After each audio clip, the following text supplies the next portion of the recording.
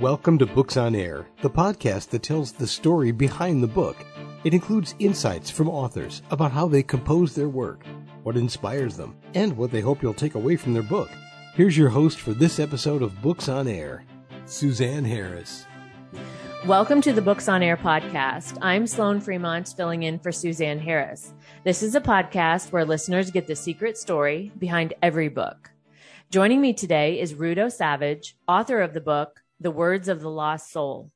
This book is about the raw transitioning period from a nearly fatal suicide attempt to finding hope and meaning in life in unexpected ways.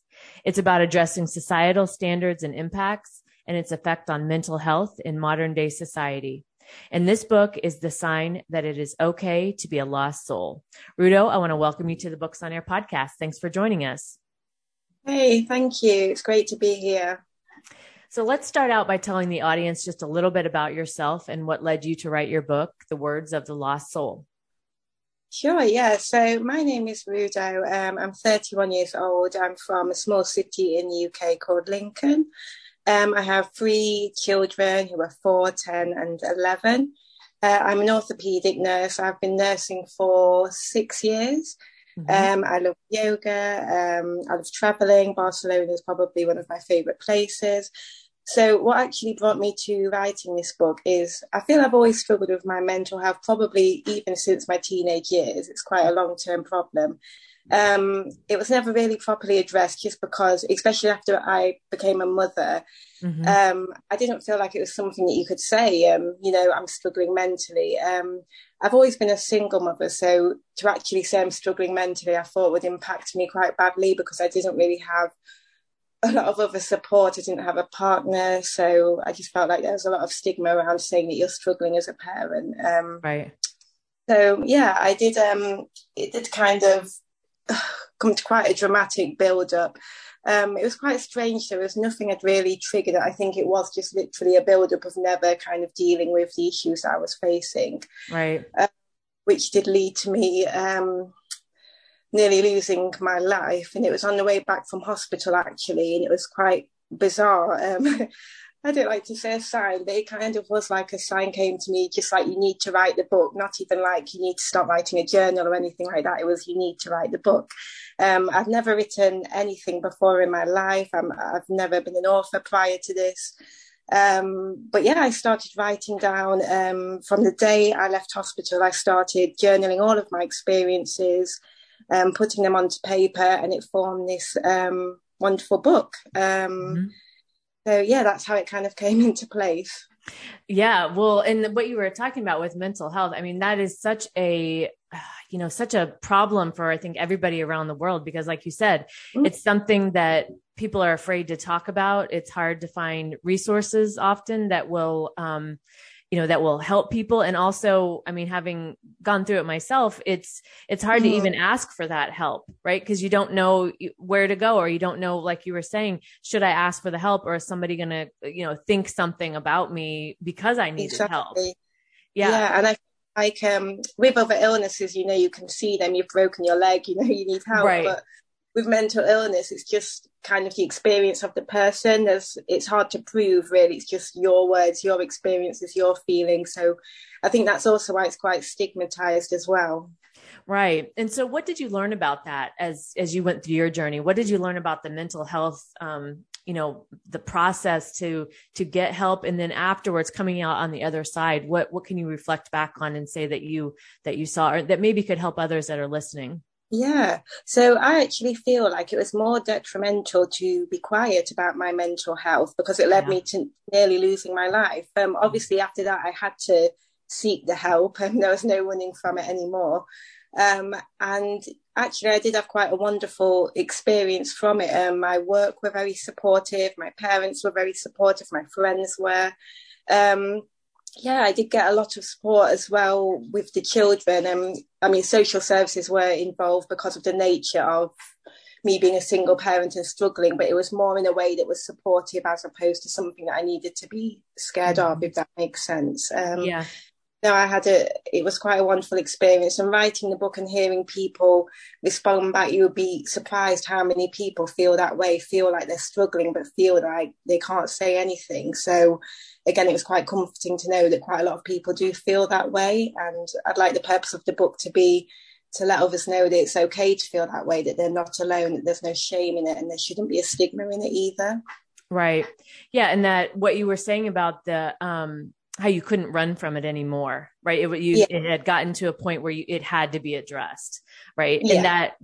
And that understanding of that you're at that point and that you can't run from it. And this is it, right? This is what I have to face about myself. And the fear of that, like you said, but then being able to have the support, because I think that's something that we feel when we're having this go on inside of us, right? We have these thoughts and we feel so alone, right? We feel we have to do everything ourselves. We feel it's up to us.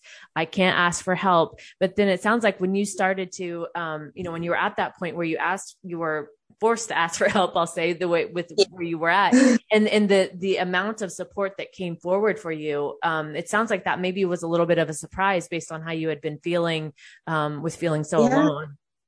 I think it's part of the mental illness as well. You think you are the only person that feels that way. Right. You think you're the abnormal person. You're the only one who has these negative feelings. You feel quite isolated.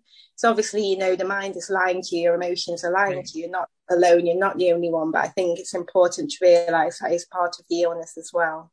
Right. Yeah, that's a good point, because their mind is essentially playing tricks on us. I mean, to put it very simply, there's way more going on there, but the mind, and we're going to believe everything our mind thinks. And so we think that we're alone. And so we go forward from that perception when, as you said, that's actually not correct. Exactly. Yeah. And so when I read the intro, also, it talked about, your book addresses really all those things that go on in society for, really what the expectations are of us all, right? Like we have this, we grow up wanting to fit in, right? We all want to be doing the same thing. And as we move into adulthood, get married, have kids, have the house, all of this stuff, right? There's these frameworks or these, patterns that we might have in our mind that we should be doing, right? And when we're not doing those things, then we can feel like a failure, or we're not doing it right. Or, all of these other emotions come up. What did you learn on your journey about individualism, and also about how, your journey is your own and yours is unique? Can you tell us about that? Yeah, sure. I mean, obviously I didn't follow the typical path of getting married, having children. I didn't do it that way at all. I actually had children and then I got the career, and I still wasn't married. Even now, I'm still not married. But yeah, what I learned was that there is no set path for everyone. There's no kind of one size fits all. Because, for example, some people don't even want to have children. They don't want to get married. They might not want to go to university or do those certain things. And for them, that doesn't make them happy. And I think the goal is to do what makes you happy, not what makes us happy, or to go down a path that isn't stigmatized. It's simply to do what makes you happy. Because you can go down this path that society wants you to, but if it doesn't make you happy, then it's just pointless. You're only punishing yourself at the end of the day. Right. That's a very good point, because when we're chasing these dreams that are really other people's dreams, it's doing nothing for us. And all it's doing is, wasting our own time, but also our own, our own internal spirit dies a little bit along the way, because we're doing something out of alignment with ourselves. Exactly. That's the good word, alignment. You have always got to do what aligns with yourself. That's so important. Yeah. So important. So let's go back to the book a little bit. Can you tell us maybe some of your favorite chapters in your book, or a story that was really impactful that you included? Yeah, sure. So there's two actually. So the first one is my chapter called Vacant. And this is when the psychiatric doctor, this is when I'm still in hospital, he's assessing whether I'm ready to be discharged or not. And he's looking at me quite puzzled. And he's saying, you look very vacant, like he can't work out what my mind is thinking, what I'm thinking or feeling. And then it kind of delves into my mind and the actual chaos that is going on inside of my mind. So he's looking at me thinking, you look vacant, but actually inside of my mind, I've got all these thoughts and feelings. And the chapter's really good at kind of explaining that, how from the outside it is quite hard to perceive mental health, but on the inside it's a completely different world and story. So I quite like that chapter. And then I've got the London chapter as well. It's quite a nice chapter towards the end of the book. And it just shows quite a difference from the start of the book to the end of the book, where I am more healed. I'm enjoying myself. I'm starting to enjoy life again. And that's quite a nice chapter as well, where you can just see such changes from the start to the finish. So I really enjoy that chapter as well. Yeah. And what was the writing process like for you? I know you mentioned you wrote this pretty much immediately as you got out of the hospital. What was the process to write about your story like for you? Yeah, I mean, it was quite difficult. It's quite strange, actually. It was a release, but addressing your demons and healing is quite a difficult process. So a day after I left hospital, it was, I did have quite a routine, actually. I would kind of wake up. I didn't really eat when I was quite unwell. So I'd wake up, I'd try and eat breakfast, but I couldn't really, and I'd do some writing. And then I go and cry, and then I come back and do some writing. And it's quite strange that each of the early days were like that. But like I was saying, towards the end of the book, when you see the more brighter chapters, it is amazing to see the healing process. But yeah, I mean, it was difficult at first. But yeah, the writing was a release for me to kind of get the feelings out there onto paper. But the healing process it's not easy. It's lengthy, and yeah, it's not a linear process at all. Right. Yeah. Well, and yes, that's exactly right. It's not linear. We expect it to be maybe sometimes that it should just be, I start here and I end here and I'm fine. Right. But that's not, we have emotions involved that we have to pay attention to. And even as you were talking about that, getting up, writing, crying, having this routine of that. I know, when I went through my own journey with my own mental health, it feels like it's going to last forever. Gosh, yeah. You feels like you're in it and you're never going to leave. Can you maybe give some advice to someone who might be in that state right now about that? Yeah, of course. I think that even if you don't feel it, you have to make your mind strong to believe that it is temporary. Pain is temporary. What I did as well, I would kind of think back to other painful experiences I might have had in life prior to that event. And I would say, well, that pain was temporary. At the time, I thought it wouldn't end, and it did. Mm-hmm. And it's the same for any pain we have in life. At the time, we might not feel like it's going to end, but it will do. It absolutely will do. It's just about making the mind stronger than your feelings. So always train your mind to believe that the pain will end. Train your mind to be positive at all times, regardless of what you're feeling, and you will get there. So it's not easy. I'm not at all saying it's easy. To think positive and it'll be fine. It's not easy at all, but all pain is temporary in life. Even the most horrific pains we think we can't get through, they're temporary. Yeah. Well, and I also hear with your story that you have the dedication to yourself, right? You had the dedication to get up every day, write what you were going through, experience the emotions, because for anybody who's been sad, there also becomes a point where you're tired of being sad, right? You're just tired of crying. Like you just want at least some other emotion to be available to you. Yeah. But what I'm hearing in your story too, is that dedication to yourself to get up and go through it, right? Because we can't go around it. We want to maybe, but that doesn't work. That never works. So that dedication you had to yourself to go through it and your willingness, sounds like, that's to me, a big part of being able to move out of that pain that feels like you're there forever onto something new. That's it. Yeah. I think that the thing is with change, you can't force it force it to happen. You have to be ready for it to happen. Yeah. And for a lot of people, that's when they really do reach the lowest point. But you have to be willing to change for yourself first above anyone else. When people say, I want to change for my family or friends. Yeah. Have to want to change for yourself, otherwise it's always going to fail. You're always going to relapse. So you always have to be ready to make that change and be ready to make that change for yourself. And that's when you see progress and things start to change around you as well. Yeah, because if you're doing it for someone else, it's the same as living the life for someone else, right? You're following something, it's for you. It's got to be internal for you. That's the most important. Yeah, for sure. What surprised you the most about your book? I think actually I was quite proud at how well I wrote it actually. It was kind of like learning a skill that I never knew I had, if that makes sense. Yes, it does. Yeah. And obviously the feedback that I received was amazing. It wasn't simply, a book that people just enjoyed reading. It was something that really resonated with them and helped them as well. So that felt like an amazing achievement also. Yeah. Yeah, I've noticed on Amazon you have a lot of great reviews, and it's been very impactful for people. I mean, the reviews are amazing. And I think what you were talking about, you had never written before, and you were compelled, drawn, there was energy inside of you that wanted you to get this information out. And especially when you're doing something new, it's like you have all this freedom because you don't know any rules, right? You don't know, nobody's ever told you don't write this way or don't write that way. Right? You get to have complete freedom to write how you want. Yeah, that's it. That's exactly true. I mean, luckily I had a great editor who did help me along the way because, like you're saying, it was all new to me. And my sister-in-law as well, she had recently published a book, so she was also a great guide. So luckily I did have the help and support. But I'm really glad how it turned out, considering how this was, all new to me. Yeah.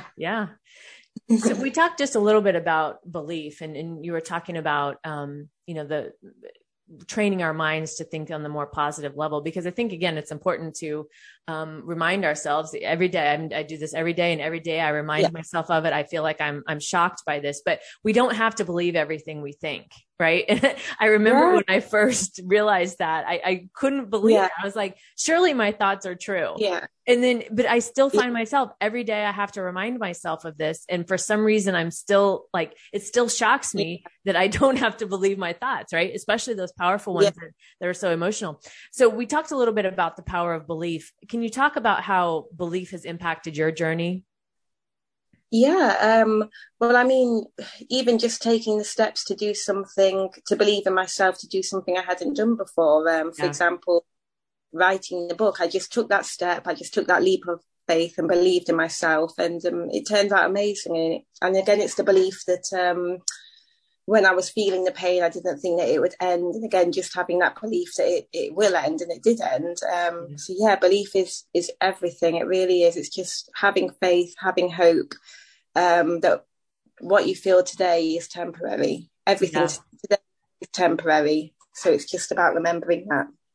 Yeah. And that with belief, sometimes I know when we try to change our thoughts, it can feel, fake, or it can feel like it takes a little while to get the momentum. But if you stick with it, if you keep, again, like you had the dedication to yourself to get up and write every day, right? If we have the dedication to love ourselves enough to keep changing keep working towards more positive beliefs, it builds up that momentum behind it, and it does, and then it becomes real because we get to believe anything we want. That's true. Yeah. And you have to remember, we have been led to believe negative thoughts for many, many, many years of our lives. So to untrain mind from a negative mind to a positive one after years of build up, it's not an easy process. It can take years to undo. It can be a lifelong process to continue to have a positive mindset. There's no quick fix. So it's completely normal to feel overwhelmed at first, like I'll never be able to change, my mind will always be negative. It's normal to feel overwhelmed, but you have to remember that you're changing years of beliefs. Right. So just stick with it. It takes time. Yes, that's a very good point. It's very, we're bombarded with negativity every day, all day. So, even cutting that kind of stuff out helps to retrain the mind, because you're not being bombarded with more negativity while you're trying to move to a more positive mindset. Exactly. Yeah. So true. Who would you say your book would appeal to, and why? So I feel it would appeal to those who do feel lost in life, who, might be at a certain age in their life and still feel like they don't have it all together. So it might appeal to those who feel lost. Also to those who feel like they lack purpose in life. Again, like I was saying regarding the societal norms, I think that it will also, those who feel like the path that's set out for us isn't their path, I think it will also appeal to those people as well. So mainly those who feel lost, those who feel like they have no purpose, those who feel like societal norms don't fit into their kind of alignment, And again, those who have little or no hope, because I felt like that. So I feel like my book could provide them with a very important message that will also help them. Yes, right. My guest this week has been Rudo Savage, author of the book, The Words of the Lost Soul. Rudo, I want to thank you for joining us this week and sharing your story with us. Thank you so much. It's been great being here. Thank you. Yes. And before we close out today, what do you want the readers to learn or take away after reading your book? Well, I would say an important one is just continue to believe. Hard times do not last. So just continue to have belief. And I just want you all to know that you are enough as you are. There's nothing wrong with you. It's completely normal to suffer with mental health. It doesn't make you less of a person or a bad person. Please seek the help if you need it. But yes, you are enough. You will get there. Just give it time. Yes. Thank you, Rudo. That's such a powerful message. Thank you again for joining us today. Thank you so much. You can find more about the book, The Words of the Lost Soul, on Amazon, and I'll link to the book in the show notes, so be sure to check us out. You've been listening to the Books on Air podcast, brought to you on webtalkradio.net. You can also hear this podcast on Spotify, iHeartRadio, Stitcher, and Apple Podcasts.